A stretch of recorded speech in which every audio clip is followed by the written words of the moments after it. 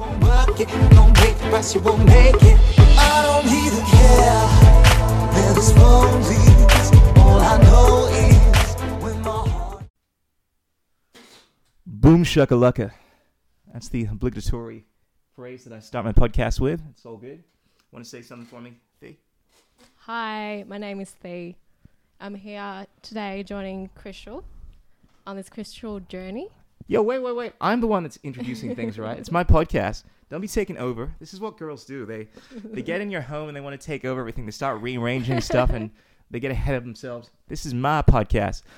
Ladies and gentlemen, freaks and geeks, brothers and sisters around the world, I am broadcasting through both TikTok and I'm recording this for the viewers on my YouTube channel and all the other social media platforms. This is the first for me. I don't usually do my podcast stuff on TikTok, but we'll see how it goes. Everyone, what's happening? You might be used to typically seeing me serenading the senoritas on the TikTok live streams, but today I got the amazing Thea in the house. You know what I've called this podcast? What? I've called it Theology. Theology. You see what I did there? You like that? Very pun intended. Love it. Absolutely. Because I know you're very much into consciousness, spirituality. Theology is the study of, well, the existence, God, nature of things, right? Mm-hmm. And we're going to get into that. But we're also going to talk about sex, drugs, and rock and roll. Thea is very multidimensional. She's all about the consciousness, but she's Very also much. about having a good time. Yeah, I'm a little bit of everything. Yeah, you know? so ladies and gentlemen, buckle up. This is going to be one hell of a ride. Just to get things underway, you can find me on Chrishul.com, or you can find me on TikTok. Just give us a follow. Tell your mom, tell your friends, and just share this. Share this to a complete and utter stranger and tell them to check it out. Tell them Chrishul sent you. You can also follow me on Patreon if you want to support me. I tend to put these live podcasts up on Patreon first, just so the subscribers get a taste of what's going on before everyone else does. But it's only for as little as $1 a month. You guys can support me if you feel so Inclined. Alrighty, let's get this show underway. So, Thee, where does your name come from? You're obviously not from around these parts, are you? Yeah, I mean, I'm from Vietnam. I was born there. I came here when I was 2 years old. Okay. So that's where the name came from. All right. Is that a common Vietnamese name? That's a very common Vietnamese name, actually. Thee. Yeah, Thee. I've noticed they tend to have a lot of short names like that, like yeah, T, yeah. P, Like ting, usually a wing. three-letter word. Yeah. Yeah. That's interesting. It's really interesting, yeah. I like the Vietnamese way of things. It's like just short and sweet, yeah? Short and sweet. Kind of like you, short and sweet. You're a little Thank pocket you. rocket, aren't you? I'm a fun size. Yeah. What size are you? No, I'm not talking about bra size. You got to be taking it there already. No, we're gonna get into that stuff a bit later. I'm just talking about your size in terms, like what's your height? See, girls always have to be taking it somewhere dirty. I'm not like that, ladies and gentlemen. I am clean. I'm a gentleman. I do not talk about such inappropriate things in the presence of a lady. No, what's your height? I am 160. 160. Mm-hmm. Cool. I am about 7 inches. Oh wait. I mean, I'm about. We're talking about height. I am. I don't know. I'm 5'11", I guess. So, do you find that it is advantage being small? Like, can you get into little places that no one else can? Like, when you had to. Because I remember as a kid, whenever we were locked out, my dad would just pump me through the window, lift me up, and I'd crawl up there because I could fit in. Is it like that with you? You get special access because you're a pocket rocket? Yeah, exactly. Like hiding from my parents when they want to smack me. Oh, I can smack. hide into those little cabinets, You're teeny little cabinets. Let's talk about that because we have a lot in common. Mm-hmm. Your parents would beat the shit out of you growing up, wouldn't they? It's yeah, an Asian thing. It's a black and East thing. Yeah, black people. Black and East. Yeah, Asian. They tend to have a habit of as a kid. One of my earliest memories is going to school and not getting things right.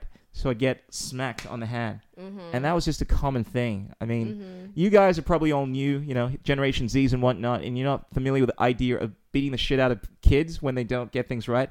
But that was a thing. For all of history, right? I'm always dropping the knowledge here. For most of all of history, parents and people would beat the shit out of kids when they didn't do things properly. Or they just, were too slow.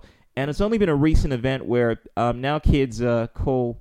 child abuse and things like that. We would always threaten call child abuse as a kid, but our mum would never believe us, and yeah. I don't think we ever would have, because we know that as soon as that child abuse person came in and went out, we'd get an even heavier beating. But anyway, so exactly. what were your beatings like? What kind of beatings did your parents use on you? I would say just, like chasing me around the house with like pretty much any weapon, okay? Like chopsticks, anything nearby. Chopsticks, broomsticks, butcher's knife. Butcher's anything. knife? Yeah. This sounds like something out of a Looney anything. Tunes Even cartoon. A shoe, a hat. A shoe, I'd understand. Yeah, I got the shoe. anything. Yeah, but I mean, there's a big difference between a butcher's knife and a shoe. Anything could have become a weapon, in that moment. Was it kind of like a threat and, I'll get you with this thing, or do they actually like take a swipe at you with butcher's knives and things like that? They were trying to take a swipe at me, and I'll be like running for the Wow, girls. that does not sound like Running disciplinary action. That just sounds like you were kidnapped. It's kind of like that being a kid, it right? Feels like it, yeah. But Yeah, I was 'cause you- so desensitized from it. You know what I mean? Sensitized, yeah, desanitized. Yeah. No, I hear you. I hear it. Were you brought up here, like as yeah? Do you speak Vietnamese? Yeah, I speak both languages fluently. No way. I'm fluent in both. Say something in Vietnamese for us. Say I like chocolate. I know what chocolate sounds like in basically every language, so I'll know if you're telling the truth. Say I like chocolate boys in Vietnamese.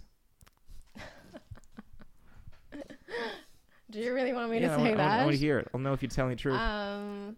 Tôi thích bạn da đen. What? That's not. No, I didn't hear chocolate there. Do I have to say the word You got chocolate? yes, of course. I see- did, I see- I did in Vietnamese. What was the Vietnamese word for chocolate? Ding dong chocolate. Da đen. What? It's like in every other language, chocolate sounds almost like chocolate. But you Vietnamese have to go out and do something completely different. Chocolate is dung? What the? Is that even a word? What is that? How dare you not pronounce chocolate in a chocolatey kind of way? What does chocolate sound like in Vietnamese again? Dung. But I love all the intonations you guys have. Like, it's like That's weird. because if I try to speak Vietnamese, I'd sound like this, like Ming Dang Dong Dong, or I would. Because we have an accent. Yeah, but you guys have some. The really, it dips really low, and then it soars again, and it dips. Yeah. And yeah. But so it's it takes a amazing. bit of It's a like practice. it's like a magical power that only Vietnamese people have. Like, do you guys get gifted like some special ability to speak your language when you're born in that Vietnamese like way, or is it something you just learn? You just learn. I think everyone, as a kid's like a sponge. You just absorb whatever is around you. And at the same time, it's so much easier for you to learn things because you're not. You're Wait, analytical come in. We mind can't still see your beautiful developing. face. These people here want to see you. Not this annoying chocolate smile of mine. Wow. So you speak more than one language. Mm-hmm. I've always been impressed by people that do that. No, but of course I speak several languages. Because I'm very cultured. I speak Afrikanese. What is that supposed to mean? I like chocolate, and I like it when girls like chocolate boys. That's how you say it in Afrikanese. Wow. I know. So what was the chocolate word? Jangubli. That doesn't sound like chocolate. There are many ways of saying chocolate in Afrikanese. The different dialects. Okay. Yeah. Okay. So tell me more about this life of yours. I mean, you obviously you clearly went through some trauma, I'd imagine, growing up as a kid, being chased by butcher's knives. I mean, is that something all Vietnamese people go through? Or was that just something that happened to you? I'd say I have to say it's a generalized thing, but a lot of Asian parents tend to do that when they get mad. That's how they get into fight mode. You know what I mean? They want to fight you. They want to beat you. They want to destroy you. Yeah. So in order to break you down completely, so then you can come back up. You know what I mean? So then they want to break you completely down. Yeah. So then you can become a better person. That's how. Yeah, that's brainwashing. That's like classic brainwashing 101. Classic, you break someone down and then you build them up exactly. again. It's funny. You always associate certain characteristics to cultures. I mean, some people say that's racist. I say it's just reality, right? It's like black people are known for running fast and having big hearts, and everyone has different things. I think that's fair to say, right, guys? All right. Vietnamese people, let me know if you think this is an accurate characterization. I think this is just Asian people in general. They're notorious for being I want to say, how do I say this politically correct? Busy drivers. Busy drivers. Yeah, how people always make racist comments in regards to Asians being like Asian drivers because they're really fast. Mm-hmm. But I think that, let me know, like in Vietnam, do you have like a lot of people driving in the streets and everyone kind of just cuts people There's off? no lane. That's There's no why. lanes? Yeah, there's Well, no there lane. you go, That's yeah. why. Yeah. Yeah. Yeah, and it's pretty much the same over here. That's the mentality they had. Yeah. So they're just gonna bring it over here and apply that mentality. Absolutely. It's not gonna change. What other mentalities do you have in Vietnam? You mentioned you guys tend to like to beat your kids like us Africans, you know, it's common. Mm-hmm. Do you think you guys just like to fight in general? Because I'm guessing like martial arts is a big thing in Vietnam as well, right? It's, I guess, Asians, I would have to say Asians, we feel things intensely. We're just intense people. And we like to take it out verbally or physically, you know what I mean? We don't even have to have like martial arts skills. You know, a lot of us don't watch that. I mean, women, we don't watch that. Okay. But yeah, we tend to be even more violent than men. So that's That's, so that's an interesting the ladies will point. get the butcher's knives, Yeah, you know? The guys will like yeah, you think the wrap their man, fists with you gloves. think the guy Yeah. would be the one running around with a butcher's knife. It's Yeah. actually the women. Yeah. But men do violence. And they do like use physical like abuse. But Sure. they don't. The women are the ones running around with the weapons. Yeah, I don't know about you. I mean, we live in this world where everyone wants to call everything violence. Like, it's emotional violence, but yeah, when someone's like beating the shit out of you, that's what I call real violence. I actually heard a story one time. I don't want to be presumptuous and say it was from someone from Vietnam, but I'm pretty sure it was an Asian situation where basically some guy was cheating, you know, and his wife found out and cut his dick off, literally cut his dick off, right? And fed it to some like ducks or something like that. Yeah. And this guy was able to, like, can you imagine waking up like that? Oh God, every guy, that's got to be your worst nightmare, right? Mm-hmm. And apparently he was able to find, you know, his appendage and was able to get sewn back. I heard this story like years ago. I don't even know if it's true. I presume it's true, but I'm sure something like that has happened in an Asian country before. Yeah. But I'm like, yeah, hell hath no fury like an Asian woman that has been betrayed. But I think this just goes, I don't want to be, you know, obviously sexist. I think this just goes out to people in general, right? It's like when people feel like they're betrayed, Yeah. they It's come like up to you with a human butcher's nature, knife. Yeah. Yeah. People naturally we don't want to lose. We all have an ego, and we Yeah. just don't want to lose a lot. That's human nature. Well, it's, yeah, the thing is, I mean, I don't like losing in, let's say, Call of Duty because I'm competitive about that. But in other things, it's like, I don't care. It's like, if I'm having sex, it's like I'm quite happy for you to beat me. You know, it's like I kind of like the idea of being thrown around like that, kind of dominated. That's just me, you know. But yeah, I'm certainly not going to beat the shit out of you. And you know, I think it's all about how you handle loss, right? Mm-hmm. So how do you handle loss? You seem like a very spiritually enlightened soul sister. How do you handle Well, the thing we need to know, everything's neutral, right? Everything's neutral. We are the ones that add meaning to things. I see where you're going with You this. know what I mean? All right, come in here so we can see your face. All right, this sounds deep. All right. So, obviously, people who are close to us hurt us the most. Mm-hmm. We need to choose the ones that's worth hurting us. You know what I mean? Mm-hmm. So, Sure. so that's something that that's a mentality that I have, because I realize there's so many people that aren't worth me getting hurt over, right? Sure. But in terms of like, you know, like how to deal with loss, I just sort of just say lust or loss. Sorry, Yeah. loss. So when like it they're comes to connected, like right? loss, Yeah, when I you just lose sort someone, of you like, lust after him. So, sorry, go on. Go on. Absence makes the heart grow fonder. Yeah, exactly. And the You dick grow longer. You just learn to accept heard. it. You just you know that everything's impermanent in life. You accept it and you let go. Yeah, that's Yeah. it's easier said than done, though. It's obviously easier said than done. But that's why I say I go back to choose the people that are worthy of you getting hurt. You know, because when people that you love want to hurt you eventually. Sure. So What you what gotta if choose that wisely. what if there are people that are in your family or part of your community and you don't think they're worth it? I mean, you know, what do you do then? Do you like, I don't like you, even though you're my sister?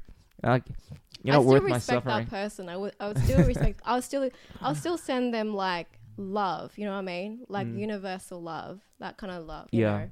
know? It's a But challenging I would thing, though, right? definitely set my boundaries. I won't. Yeah. Yeah. Sounds like you read my book. You know, I wrote a book. I kind of Yeah. I actually made the same points, you know. Yeah, you should. Yeah, the shameless plug here. Ladies and gentlemen, I did recently put out my first book. It's called Vegan Prince Warrior King. It's all about, just being being a champion for not just yourself, because I think one of the best ways to help other people is to help yourself, but also being a champion for all the beings that we share this planet with. So that's the Earthlings. That's not just your family, but everyone, the animals that we share this planet with. But yeah, I feel like that's a really important thing to like cast a wider net of compassion towards everyone. Mm-hmm. Yeah. Mm-hmm. Is that something that you find? Because everyone's easy to most do? likely, everyone's probably had some sort of trauma in their life, Mhm. and since they don't know how to work a way through that trauma, they put it out on you. They take it out on you. Absolutely. I've Yeah. seen that many a times. There are everyone looks at trauma as being a bad thing, and I think Mhm. generally it is, but I know there are some people that actually turn their trauma into something powerful, Yeah. like Billy Carson. Like Yeah, I was of listening to course, this yeah. podcast where he's talking about how he went to see some kind of like neurosurgeon, scientist or something like that. This guy does a brain scan on him, Mm-hmm. and the common thing you see is when people dealt with a lot of trauma, it actually shows up in their brain. Yeah. And sure, he's someone yeah. that has gone through a lot of trauma, right? Yeah. Like unbelievable stuff. But what's happened with him is his brain looks like it's actually on point, right? Mm-hmm. And the reason being, he moves himself into this state of mind where he starts looking for solutions. Yeah. It's like the trauma doesn't negatively affect him in the same way it affects other people. Like a lot of people experience flight or flight, and they become incapable of expressing themselves, thinking straight. Yeah. He's able to bypass that and actually look for solutions. There's this thing called the reticular activating system, and people speak about the law of attraction. Like, this is the key thing within that. Ultimately, people say, there are all these things that you need to do in order to achieve your goals, right? Like the law of attraction. Well, you need to you attract what you focus your mind on. Ultimately, what the reticular activating system does, it's basically this mechanism within you where when you think about something, your subconscious, call it what you will, it starts looking for things that can help you achieve that goal. Like the way that the brain works, it's constantly looking for things to solve a solution unconsciously. So by simply focusing on something, if you want something, unconsciously there's this amazing inherent ability where you start looking for solutions, and then it starts seeing as if everything is coming to you. It's like you meet this person, when in reality, these things were there. It's just you weren't noticing it. Exactly. But now your mind's on it. Yeah. It seems as if all of this stuff is coming into your life and making your goal possible, when in actuality, it's just focus. You got to focus your mind like a laser on what you want, and then it finds its way to you. Because every thought has a corresponding vibration to it. So if you have a high frequency thought, that will channel a high frequency vibration. You're sending it out there and you'll get it back. Absolutely. I like the phrase, your vibe attracts your tribe, Love that. and vibes speak louder than words, because you find if you are not on the same frequency as someone, as much as you claim, I love everybody, I feel like we're all love, and I'm going to be around anyone, but you'll find just through circumstances you end up repelling each other, and if you fight it, it's just like it's discord. It's like trying to play two notes that shouldn't be together and saying, no, I'm going to make it work, and then it doesn't work. This used to be my thing when I was making songs. I'd always try to ignore the laws of music, and my friends would get annoyed. You can't do that, Krishna. Yeah. You can't play that chord with that, these notes. I'm like, no, I'll do it my own way. But it doesn't sound right, But when obviously you play the right notes, or you are around the right kind of people, because there is a science to this as well, It's like hang out with people that make you feel good. I mean, granted, it's good to be challenged by things, but trust your instincts. Yeah. It's coherence. So when your mind's thinking of one thing, but your heart's feeling another thing, that's incoherence, right? So you want things to be you want the mind to be coherent, but you also want to be your heart center to be coherent. Absolutely. And that creates your electromagnetic field of energy, and that attracts you to people the same frequency as your electromagnetic field. That's powerful. So it's kind of like not just to walk the walk, talk the talk. You got to walk the walk. You can't just be like you need to, like, your mind. And I love this phrase that the river of transcendence flows when you think with your heart and you feel with your head, and it kind of it's kind of like an alchemical wedding I love between. that. Yeah, I love that. you like my chocolate poetry, right? That's what I call it, chocolate Nubian poetry. Anytime I say wisdomatic rants like that, cool lines. But yeah.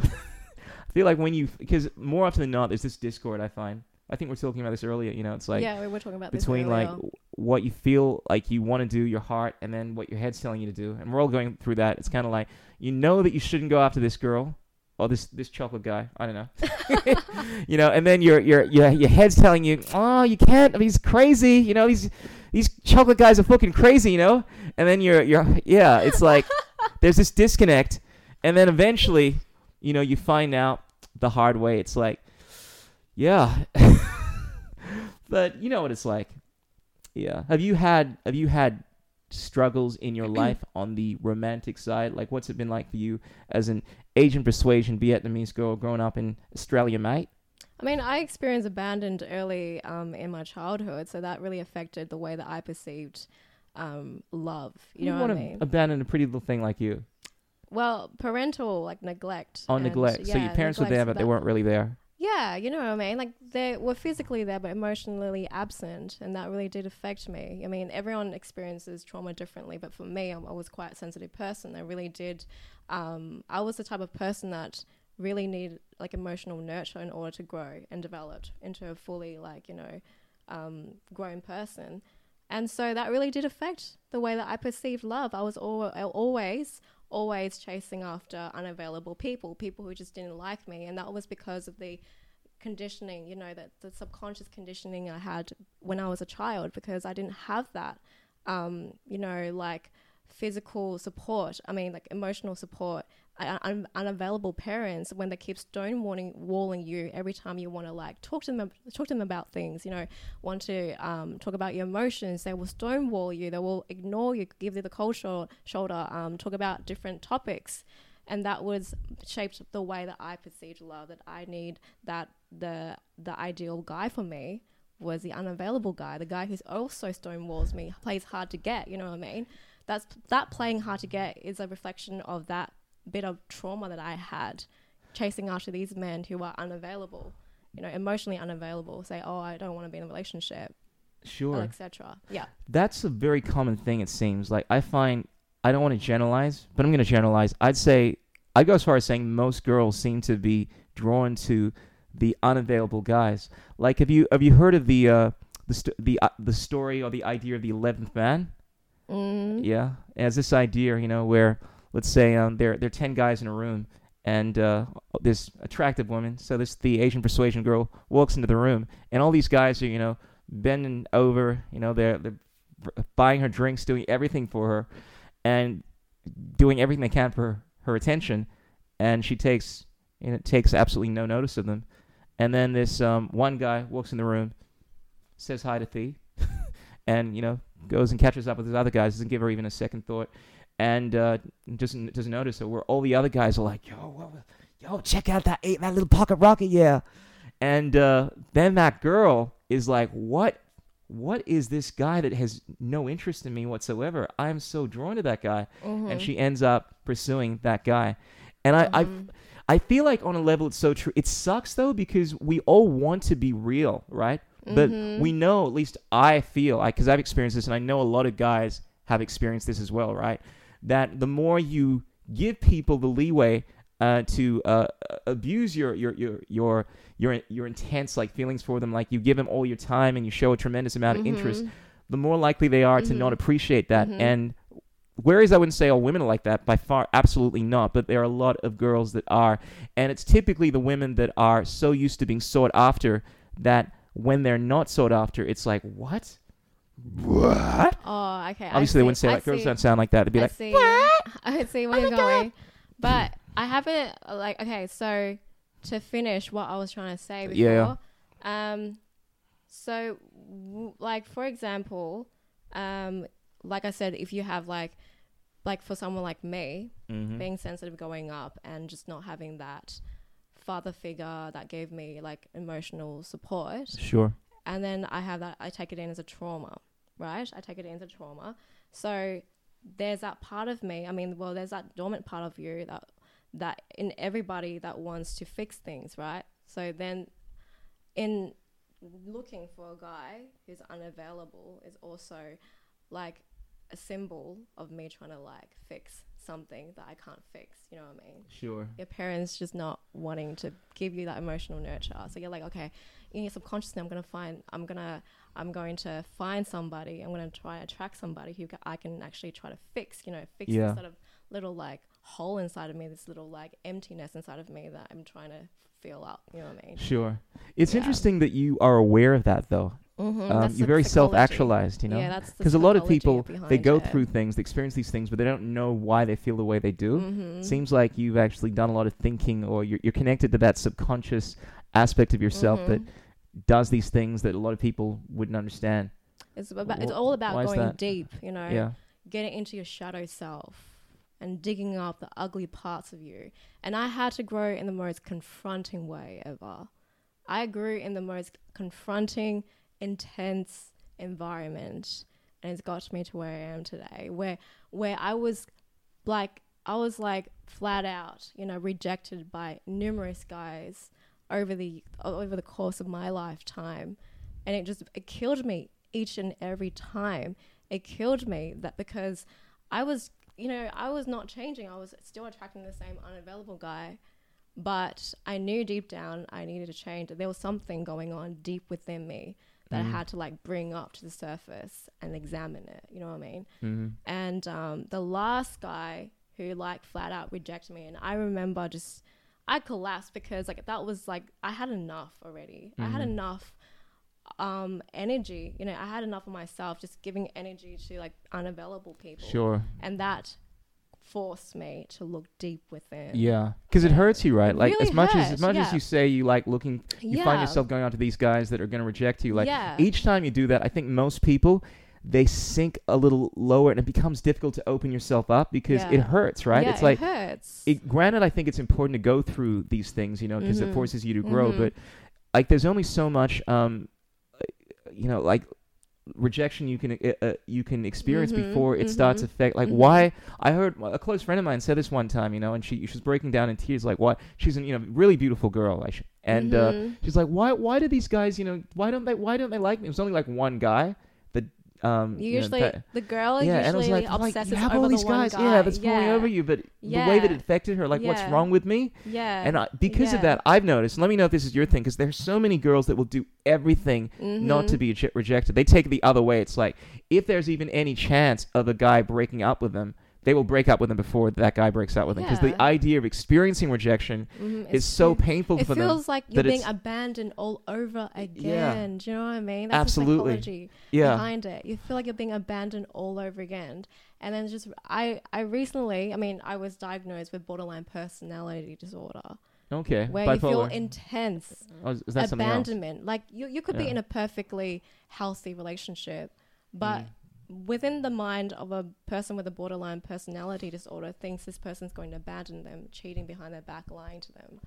Sure. Yeah, so they feel these intense fear, and they would do silly things, you know what I mean? They would sabotage that healthy relationship.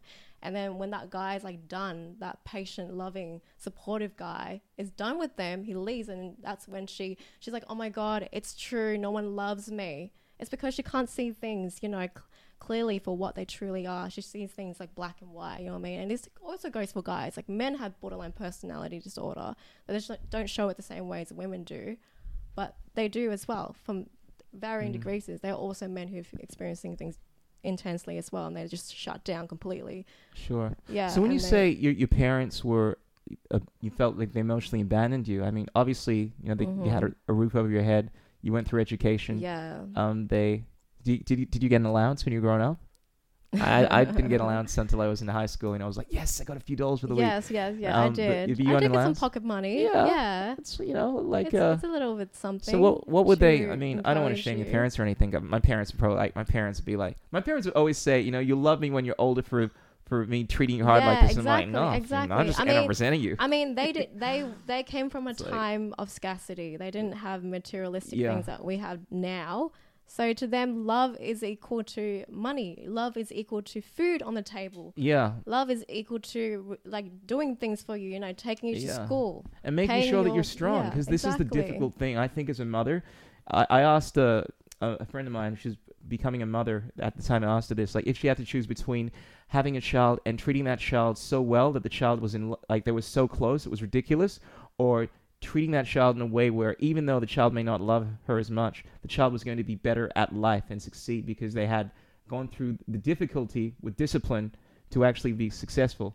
And she chose the latter, and the thing is, it really made me think. She said to me that, it's basically her job. Like, if you really love your child, like, you want your child to be successful, to thrive. Do you think your parents, a lot of the things that they were doing, they're doing from the mindset of, look, this is what they needs to deal with in order to be successful? That's what I mean. They're just doing what their parents did to them. You know what I mean? My mom endured a lot of beating and verbal abuse from her parents. So I really do see the link there. It's what they think is necessary to bring about a particular and let's say if you speak up, you stand your ground, you speak out to the abuse, emotional abuse. My mom would say, "I'm nowhere near as your grandmother." Nowhere near as your grandmother. She was 10 times worse. I don't think we would even be alive if you were living in my time, in my shoes. At least there's improvement, right? I mean, that's not good enough. It's like, if someone is there has been improvement. Is only beating the shit out of you once out of every 7 days, as opposed to 7 days a week, I mean, it's not like I'd rather them just not be doing it at all, right? But I guess she does have PTSD. Like, she was growing up during the time of the Vietnam War. I mean, between the South and the North of Vietnam. So she does have PTSD, all those bombings and living in scarcity. Yeah. And then the communists changing the dollar currency. So then all the money that my grandmother and grandfather made was all for nothing. You know what I mean? Yeah.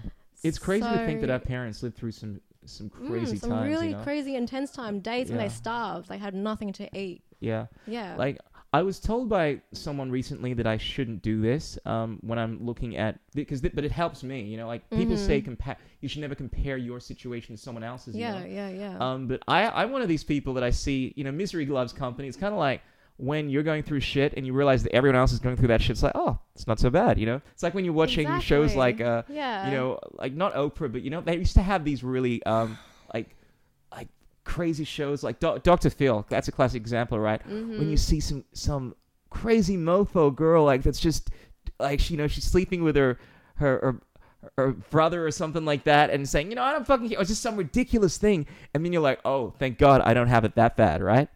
And I would often look at the stuff that people went through in the past, or think people that are going through elsewhere, and I hate saying that it would comfort me, but it would make me feel as if it puts things into perspective. It makes you realize, what, you shouldn't be complaining. Like, did your parents ever tell you, like, don't waste your food, think about all the starving people in Africa? Yeah. Yeah, absolutely. It's kind of, I mean, that never worked on me. But it's kind of that logic. It's like, how can I be complaining when other people have got it so bad? But that being said, I feel like the right thing to say is to say, I mean, there is no right thing to say, right? But it's like, your issue, regardless of how small it is important to you. And I don't want to undermine the importance of that. But it is good when you can shift your perspective. Like, anything you can do to give you a better perspective that's going to help you to get by, So my perspective is like, oh, it's good to know a lot of people going through the same kind of shit. But, in varying degrees. In varying degrees. It comes down to your perspective as well, you know what I mean? I mean, I grew up with a really pessimistic way of perceiving life, and I guess it was passed down from my mom, you know what I mean? She has a really pessimistic way of perceiving life because she was growing up in that time and era, right? So she passed it on to me, and I was like thinking, there's nothing that I'm not experiencing, like the detrimental like effects of war, but I'm feeling it. Sure. I'm feeling it inside of me, and I think it must be from inside a womb. You know what I mean? Oh yeah. Yeah. Like, have you heard of epigenetics? Yeah. Yeah. There are a lot of things that affect you environmentally. Even during the pregnancy stages. And it's crazy. Like, they've shown tests. Bruce Lipton speaks about this a lot, about how they found when a mother is surrounded around more stressful environments, the arms and the legs of a child will actually grow longer, strangely enough. I mean, I'd be inclined to think there are certain aspects, though, that are probably negatively affecting the child, like, because you don't want to be going through all this stress and stuff, It's weird because stress can either act as a catalyst to forcing you to grow, mean, that's essentially how you grow muscles, you know. Your muscles break down and then they build up stronger. Yeah. And on a level mentally, it also works like that. Like if you go through certain levels of trauma, like you get beaten up enough times, it's not so bad, right? But the thing is, you need to go through the right kind of stress. Like there's something called eustress. It's a Greek word, and it's the kind of stress, it's the kind of resistance where it's enough to force you to grow. But if you get too much of that stress, too much of that, like you work out too hard, you ever done that? You break an arm or something like that, and then you can't work for like a whole year. That doesn't do you any good. So it's always about finding the level of resistance that's going to allow you to grow in life. And that's the tricky thing. It's the sweet spot. Because look, I love the quote from JFK, don't ask for an easy life, ask to become a stronger person in order to be able to face those difficult challenges. I paraphrase. And one of the things that we need to know is like the better we get, the harder it gets. And that's something I play in my mind all the time. It's like playing a game. You know, you level up, it gets harder. You level up, it gets harder. That's how I see it. It's absolutely. Like, the universe will bring challenges to you when you were ready to deal with it, you know? It's interesting because I think there's this idea, this is a John DeMartini idea, that there are two ways to face life. One is to completely avoid difficulties, challenges, right? And one is to face them. And you think that by avoiding these challenges, you can have a much easier life. But the universe has this way of, like, if you avoid these challenges, a lot of the times, the universe will bring challenges to you, so you will eventually have to face it. Yeah, exactly. So by going out and confronting the stuff that you're most afraid of, it will allow you to, like, all the right kind of people will come to you in order to allow you to confront that. It's love karma. As opposed to avoiding that completely. And you'll find that stuff is going to hit you somewhere down the line anyway. So, you know, as much as and look, I suck at this as well. I try to do that which I'm most afraid of, you know, whether it's like, you know, man, let me message this girl, you know, quick right here. You know I don't want to like get rejected, but fuck, I'm going to do it just because, you know, I'm apprehensive. You know, it might not be a big deal to a lot of people, but if it scares you, if you're apprehensive about something, follow that. If it's like going out and applying for that job and you're like, no, I don't want to do it anyway, because the person that you become from doing that thing is more important than whether or not you get that. Yeah. Like, it's important because you want to maintain alignment of your chakras, and I'm going a little bit too deep. Let's get but like deep I said, into spiritual, you don't metaphysical, yo. Like when you hold on to a fear, it activates the 3 centers of your body, the first 3 centers, and you keep doing that repeatedly. Eventually, you'll lose energy. You know what I mean? You're pulling energy out. You're pulling energy from your electromagnetic field. You're drawing it in. And eventually you're like pretty much like a piece of metal without a charge, right? And then that's how you fall back, you know, fall back and fall back and fall back instead of moving forward and forward and forward. Yeah. Because you're like your field is getting diminished and you're becoming, you know, absolutely a person without purpose and drive and hope now, because your self-esteem is going back. Yeah.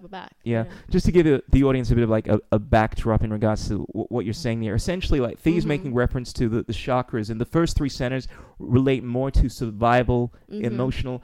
The idea is that you're trying to bring yourself, your consciousness to a state of higher thinking, awareness, like the higher chakras. Let's look at these as archetypes.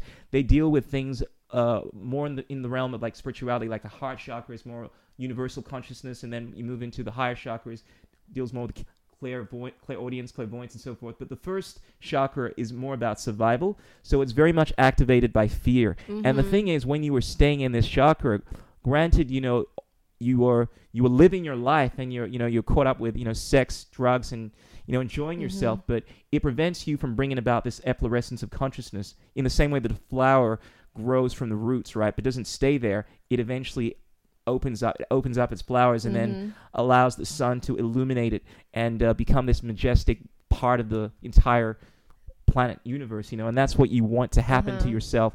And look, I suck at this as well, because I'm all about, man, I just want to have a good time, sex, drugs, rock and roll, you know. I mean, I don't take drugs, you know. I do music, and I like the senoritas. However, I always try to think about what I can do to bring about that ascension. Balance. The homeostasis, that alignment, because we overdo things. Yeah. It's not I thought you said homeostasis there. I was like, that homie, like, state of mind, you know, like, you're my homie, but sometimes you're homeostasis. Yeah. No, I heard it. You actually pronounced it right. I was like, I like that homie. Yo, man, it's all about that homeostasis, yo, being with your homies. But you mean, like balance, right? Mm-hmm. Yeah.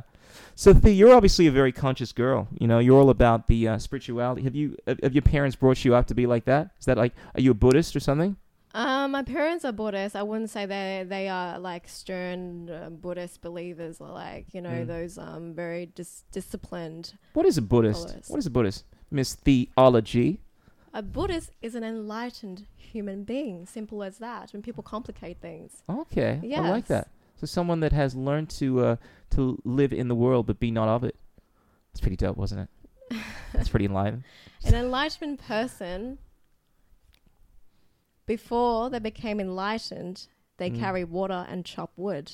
Yeah. After they became enlightened, Can they you say carry that water in a and heavy chop Vietnamese wood. accent? Because I feel like it always sounds more it sounds better wisdomatic. in Chinese. Yeah. Can you because it say that with originated a from your Chinese kind of accent? Just give it a shot. What you were saying. Before you become enlightened, you chop wood and carry water. After you become enlightened, you still carry water and chop wood. Oh wow. I feel like that just really got to me. Even though like, you know, I mean the words were the same as what you like that. It's something that the Can Confucians you do that all the would time? say. Yeah, can you do that all the time? It's like people just sound. There's certain accents that make you sound more spiritual. It's like Chinese, like you must become like water. It is like a finger pointing to the moon. You will miss all the heavenly glory if you do not be like water. You know, can you speak like that all the time? I'll be calling you up, Theo. I need spiritual counseling. My parents are abusing me. Don't worry. Well, that was really cool. Yeah. So, your parents were Buddhist, and you were brought up. Did you go to Buddhist school or something, or is that just something that you're? I mean, how do you become a Buddhist? I remember the first time I went to the temple when I was like at the age of 6, and I was like thinking to myself, why do I have to bow before a statue? Right? I was thinking for myself. I was thinking critically at that age already. Why do I have to bow before a statue? Like, what does the statue mean? You know what I mean? What significance does this statue have on people? Why are people so praising? Like, why are people praising this statue that just looks really nice? So I think that was the starting point of me just going off in a direction very different to my mom's and my dad's, and just getting onto this spiritual path. Because when I was young, I was always asking myself questions like, what's my purpose in life? Why was I born into this body? Mm-hmm. I would sit in class and ask myself those questions instead of like listening to the teacher read a book. You know what I mean? Yeah. In sounds like you were far before your time, you know? And I always felt like I was out of place, you know what I mean? I never felt like I fit in. And it was tough growing up. Yeah. You would have like all these thoughts that your friends would be like, why are you thinking like that? You know what I mean? It's weird. Snap out of it. My indigo sister, yeah. Indigo. I feel that. Yeah, I went through a lot of that as well, you know? I had some very intense experiences as a child. But no, this is about you. So you've obviously had a rough childhood in terms of the trauma, parental, you know, very smackery. Intense. Yes. Very intense. And it's affected your relationships. How's that affected like your overall attitude towards life in terms of what you want to achieve? Like what do you want to do with your life, and what do you want to bring into the universe based off of the experiences you've had? It's really changed the way I perceive my life. Like when I got into high school, I was starting to think I was getting into a slump. I mean, like I would get into depression and I'll sink, you know, I get into this little spiral. Because to me, I mean, from all the things that was happening to me in my life, you know, health crisis, abusive parents, you know, having an autistic brother, a brother you just couldn't connect. You know, you try to connect. It's just so difficult to connect with a kid, you know what I mean? Your brother was autistic? And well, he's still autistic. And it was just, so what does that mean, if you don't mind me asking? Because I hear they're very different kinds of... Very different. Yeah, so they're just, to me, he's special. Sure. I would say he's special. Yeah. He's special. He's just different. I would say he's like a spiritual messenger on this planet. You know what I mean? They just feel things so much. They can sense little vibrations, you know what I mean? And they get angry and agitated because they don't know how to deal with that. Yeah, it's funny Yeah. because in the current world we look at that as some kind of like a negative, when I feel like in a time not that long ago, these people have been looked at as the priests, the shamans, those that were more connected to things, Very more connected. not at this earthly yeah. plane. But I'm sorry to interject there. So your brother obviously went through some of the difficulties that you went through. He went through a lot of difficulties simply because he's sensitive, but to the next level. Like, we're sensitive, but they're like next level, like next level sensitive. And it was really tough because he would scream, he will like push the TV over, he will make it super difficult. And my mum having PTSD, that would just drive her off the wall. Yeah, and I didn't know how to deal with things at home, you know what I mean? So I would start to contemplate. I would try to seek answers from above, you know what I mean? I would just be like, what's the meaning of life? What's the purpose? Why is my life so difficult compared to my friends? You know, why they have such an easygoing life? And so that really deterred me away from the academic life, you know what I mean? I wasn't really invested into like chemistry or mathematics. You know, well, life is academic, right? And I know. Going through experiences is like somehow that's a school of life that we're absolutely forgetting. You know what I mean? School of hard knocks. Yeah. Yeah. I mean, people who do academically really well in school may not do so well, you know what I mean? Learning a bunch of things that you're probably not going to use. Yeah, exactly. The whole education system is taking a tremendous turn. I mean, so many of the universities are realizing that like online is the way to go. Like information is I mean, there's so much of it that people don't need to go through the same avenues. And I just feel like the entire notion of what it means to be academic has been turned on its head. And I think people that have real life experience are obviously going to be more sought after. But more specifically, I think just this idea that you need to be book smart in order to get by is just, it's not the way, you know? Like, it's always better to have the kind of knowledge that you can apply. You know, knowledge without being able to apply it is not real. It's not real wisdom, right? Exactly. I mean, I won't shun people who want to go on that path. That's their choice. You know, I'm not here to say, you know, rebel from class, rebel from school, you know, ditch school, you know, drop out. You're a bit of a rebel, though, aren't you? You like to rebel from things. I mean, my ultimate question all the time would be, how do I be happy? You know what I mean? What's happiness? Sure. That's the question I always ask myself. What is happiness? And for me, it was definitely not to do like 12 years of school, you know what I mean, to be a doctor. So what makes you happy the most right now, in terms of fulfilling your life's purpose?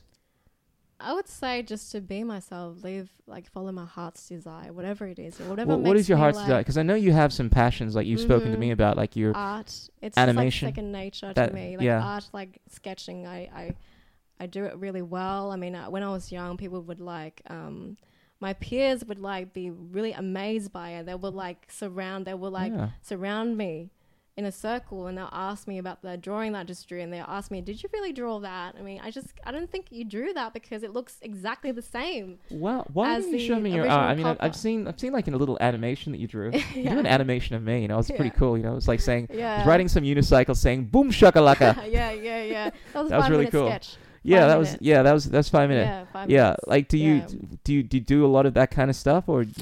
I do it. I need to do it so then I can get into the 3D sculpting, the 3D animation. So it's slow transition from the 2D to the 3D. Yeah, because 4K resolution. I mentioned this to you. I'd love to see you do something where you use your animation and you talk about the stuff that you're very passionate about, the theology. I just had an idea. You should create a channel, right, called Thiology, and you talk about all this stuff in regards to Buddhism, spirituality, dealing with trauma, right? And then you animate it. Similar to, there's a channel that is huge on the tubes, right? It's called Spirit Science, right? You guys got to check this out. I think it's Spirit Verse. I think he changed the name. He changed the name? Yeah. Oh, so you're on top of this stuff. Yeah, but I think his name's Jordan. Yeah, my man Jordan. This guy's dropping some palpable esoteric knowledge, and he's made it so palpable. And I love that stuff, because when you can make something that is so complicated, easily accessible to the masses, you know, that's the digital pivot. That's what's going on these days, you know? Everybody loves a bit of animation. Absolutely. They love it. Yeah, you know? I would. There's a kid in everybody that enjoys animation. I would love to see you do that. Obviously, you got to give me 20% royalty, though, because I came up with the idea. Theology. I'm a businessman, ladies and gentlemen. But oh, I'm sorry. She's only a small little one. I smacked her really hard, So, Thea, wow. So, what else do you do with yourself? You're into the animation. You're a bit of a social media junkie, aren't you? Like you like flaunting yourself around like me. Like I'm always serenading people on TikTok, which I'm on right now. Sorry, guys. Sorry, I haven't been interacting much with you guys. I'm too busy talking to this lovely sweet girl over here. But be sure I'm going to be posting this up on my YouTube channel. I'll send you the link to it. You can find me on TikTok and whatnot. But anyway, I digress. Yeah, I'm a social media whore, and apparently you have a thing for that too. Like, do you have a social media presence? Do you want to create content online? Do the whole social media thing? I'm actually on a break now. A break? I'm on a detox. Detox. So I've been off social media since January 2022. Oh wow! Before that, I was doing a lot of posing, and taking photos of myself. Okay.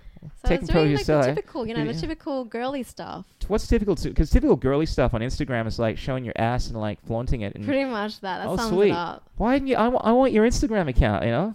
Ladies and gentlemen, if you want to see pictures of Thea scantily clad, hit her up on her social media.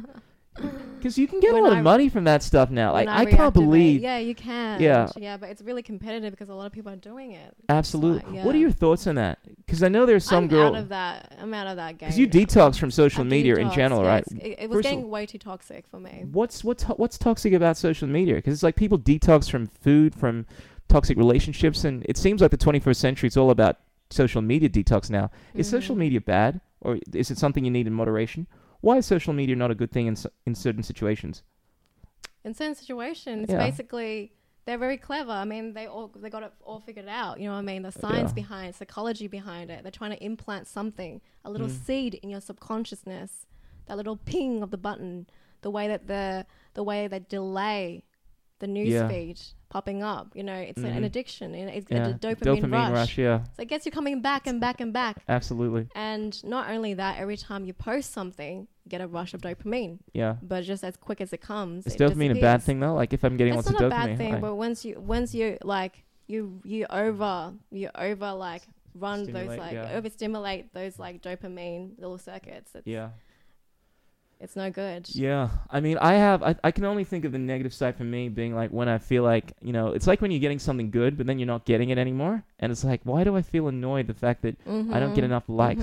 Why aren't there 2,000 people that are viewing me right now? Guys, I'm joking. I appreciate the 3 viewers out there. It's not about the quantity.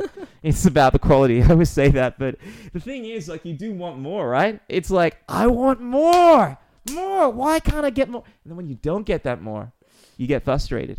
And I suppose that's a negative side, right? But I suppose you could say that about life. Like, this is how bad it's gotten. I mean, there was a person that committed suicide because he wasn't getting enough likes on TikTok. I believe that. Yes. Sure I am. Yeah. Yeah. We're living in a point now where it's, whereas people used to speak about currency like money. Now it's all about clout. It's all about having that attention. It's like, why do I only have 1,000 followers? Logan Paul has 10 billion. I want to be like that. They're trying to distract us. Yeah, but it's always. That's why I'm trying to get out of the matrix. You know what I mean? That's the matrix for me. Yeah, that's the conscious thief for it. Digital matrix. It's like on one level, with all the humility that I can muster, I feel like I am the shallowest person in the fucking universe. And I'm proud of it. It's like I love the social media. It's like hell, I'd be flaunting my stuff left, right, and center. Showing my ass in social media if there was a market for it. But I don't think you guys want to see my ass, do you? But I got a pretty nice ass. I think I got a pretty nice. But the thing is, I don't get down. I don't get bummed in the same way. Like I feel like I'm healthy enough to actually. My whole thing in life is I want to entertain people. I want to influence people, and I think as a performer, there is something very powerful about knowing that you are being reached. Like no artist, painter, like this is the idea, right? Creates a painting and doesn't sign it because they want to gain some kind of recognition from the work that they created. I don't think there's anything inherently bad about wanting to know that you're having a positive impact on people. So on a level, I very much am the kind of person that does want to be on social media. I do want to reach people. because that's my mission in life, because I want to have a positive impact. I want to inspire people through music. And that being said, it's just fun when you get to interact with people. And even more fun when you're talking about things that you're passionate about. Yeah. That's why I have this podcast.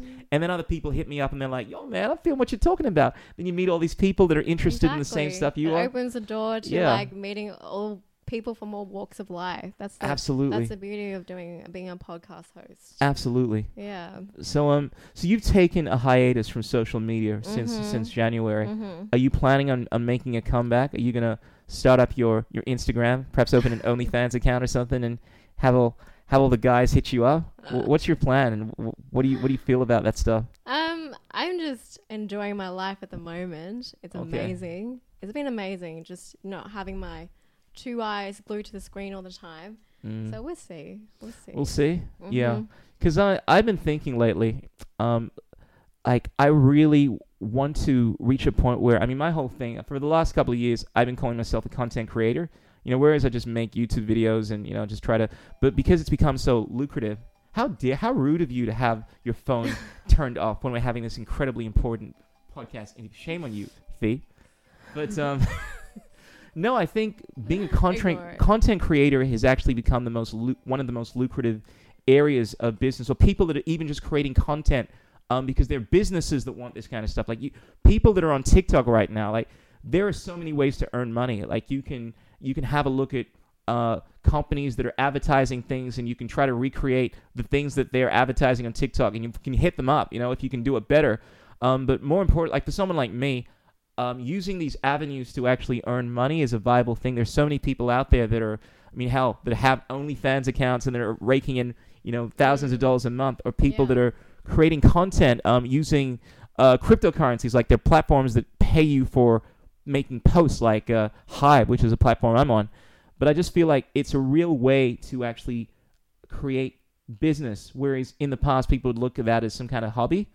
So as a way of not just fulfilling your passion, your career, but also making a living, being able to sustain yourself, I think it's lucrative.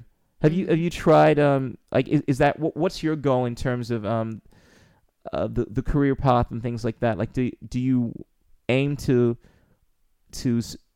make a living through social media, or stick to the animation? What's your goal? I would love to be a freelancer. I would love to be an animator one day. Okay. That's my passion. I realize I lose time to that. Like it's just like you're in the moment. I mean, you're in flow state. Absolutely. And that's where your heart is at. So you gotta follow your heart. Absolutely. I often say that, the most amazing thing, the success to me is doing what you love doing and not having to think about the money, Like when you're in a point where you don't, like I watched this video of David Guetta. He was asked how much money he gets paid. Like someone asked him, do you get paid $37 million a year? It's like, I don't know. But then he said, it's a good place when you don't care about how much money you make, And it's like when you were doing something and you were able to create so much value that you're not concerned about the amount of value you're creating, because it's being so impactful, and you're rewarded. I think being rewarded with money, it's just showing that your stuff is being appreciated, is being valued, and that's a good place to be at, where you're doing something you love doing, though, because it's easy to earn money doing something that you don't like. That's how most people look at work, right? But it's a really difficult and noble thing to actually devote yourself towards something you're passionate about, and then find you never have to work a day in your life. And that's something that I'll spend my whole life, striving for. Like I do that part-time to some extent at the moment, but like when I don't have to do anything I don't want to do anymore, maybe that's just being unrealistic. I think there's probably be always something that you don't want to do, right? But in terms of money, like I don't have to do the stuff I don't want to do for money. That's my goal. And it seems, would I be right in saying your goal is along that line, like trying to exactly, passion comes first, like and then that will produce money. Absolutely. I love the idea of having, like, there's this word called I forget, it's a Japanese word. It'll come to me another time. But essentially, it's when you have... come to you, yeah. Yeah, it's when you have all of these different attributes aligned. So your passion, your vocation, and, that which you can be paid for, that which you love. Ikigai, that's the word. It's a Japanese word. Mm-hmm. And ultimately, like I have a mission. Like a lot of people don't know this about me, other than just making content, to entertain. Like I'm involved in things that I'm obviously passionate about, in terms of like relating to the freedom movement, relating to like animals, animal rights, that kind of stuff. I'm all about that. But ultimately, when you can be bringing all of these things together, that's a powerful place to be at. Mm-hmm. And yeah, it's really always good is. when you meet like-minded people that are focusing For sure. on things that align with Mhm. your stuff. And I feel like a lot of the stuff that you do is Mhm. like we have a lot in common in terms of the spirituality thing and the Mhm. like. You're a gangster apparently, yeah. Yeah. Yeah. Mm-hmm. Yeah, you want to tell us a little bit about that? Why do you eat plants? Thought you need to eat meat in order to be healthy. I don't know. I just feel better when I'm eating plants. Okay. It's just, yeah, I feel better. I feel like I'm more connected to More Mother connected? Earth. Mother Earth. Yeah. Well, yeah, it's good to be connected to Mm-hmm. the Gaia, right? Mm-hmm. Yeah, not to be destroying every aspect of Mother Earth, living in harmony with this thing, like Mm-hmm. in a homeostasis, right, with your homies. We want to be in an ecosystem, not an ego system. Ooh, I like that. Okay. I like that. Dropping some conscious knowledge. Uh-huh. See, that's what Thea is all about. She's all about the ego system. Oh, wait, no. Eco. See, that's my place, the ego system. I'm all about, everybody look at me. Come and follow me. I want you guys to look at my ass. Pay me lots of money and give me lots of attention. No, it's all about eco space. Is that what you said, or did I just come up with that myself? Eco. I like that even better. Eco space, right? I just came up with a new word. Eco space. Yeah, that's what it's all about. Finding your eco space, ladies and gentlemen. I think I might make that the title of this podcast. Why not? Eco space sounds dope. Yeah. So, Thea, now I know you're taking a hiatus from the social media, but do you want to just, in the event that you do want to get back on there, do you want to let us know how people can get a hold of you, check you out, perhaps stalk you? Do you have an OnlyFans? I'm sure people want to check you out on that. I'm not active on there. Oh, anymore. damn it. More people need to have an OnlyFans account. I'm thinking of making one. If anyone wants to check out my ass, look up Chocolate Nubian ass cheeks. And for OnlyFans / Chocolate Nubian ass cheeks. Yeah. Let me know what you think. Hopefully I'll get a few subscribers. So no social media at the moment? No social media. Oh, wow. I'm All right. good. I'm All right. good. I'm Well, off the grid. If you guys want to get in touch Loving with it. the lovely Thea, well, let's see your face here. You can hit me up, and I might direct you to her. Oh, wait, she doesn't want to be contacted, right? She's taking a hiatus. All right. Well, when she I'm is on a vacay. when she's back in the eco space, oh, see what I did there? I will let you guys know. But for now, Thea, thank you so much for coming on the Crystal Journey podcast. Thank It's been you a very lovely much hour. Thank Very you very much conscious. for having me. Yeah, it's been you've been my first TikTok live stream, so that's no, it's good. amazing. All right, well, Amazing. ladies and gents, freaks and geeks, be sure to tell your mom, tell your friends about this channel, and obviously if you want to get in touch with Thea, you'll have to stay tuned to me, and I'll let you know once she comes up her hiatus. But you guys can follow me on TikTok. I'm on Patreon. You can find my links through here. Give us a follow. And as I always like to say on my podcast, right? I don't say this on my TikTok streams, but I try to be more wisdomatic on my podcast. There are 3 things that cannot remain hidden for long: the sun, the moon, and the wisdomatic truth bombs of the chocolate Nubian soul brother. You won't work it, don't hate the rest, you won't make it. I don't even care.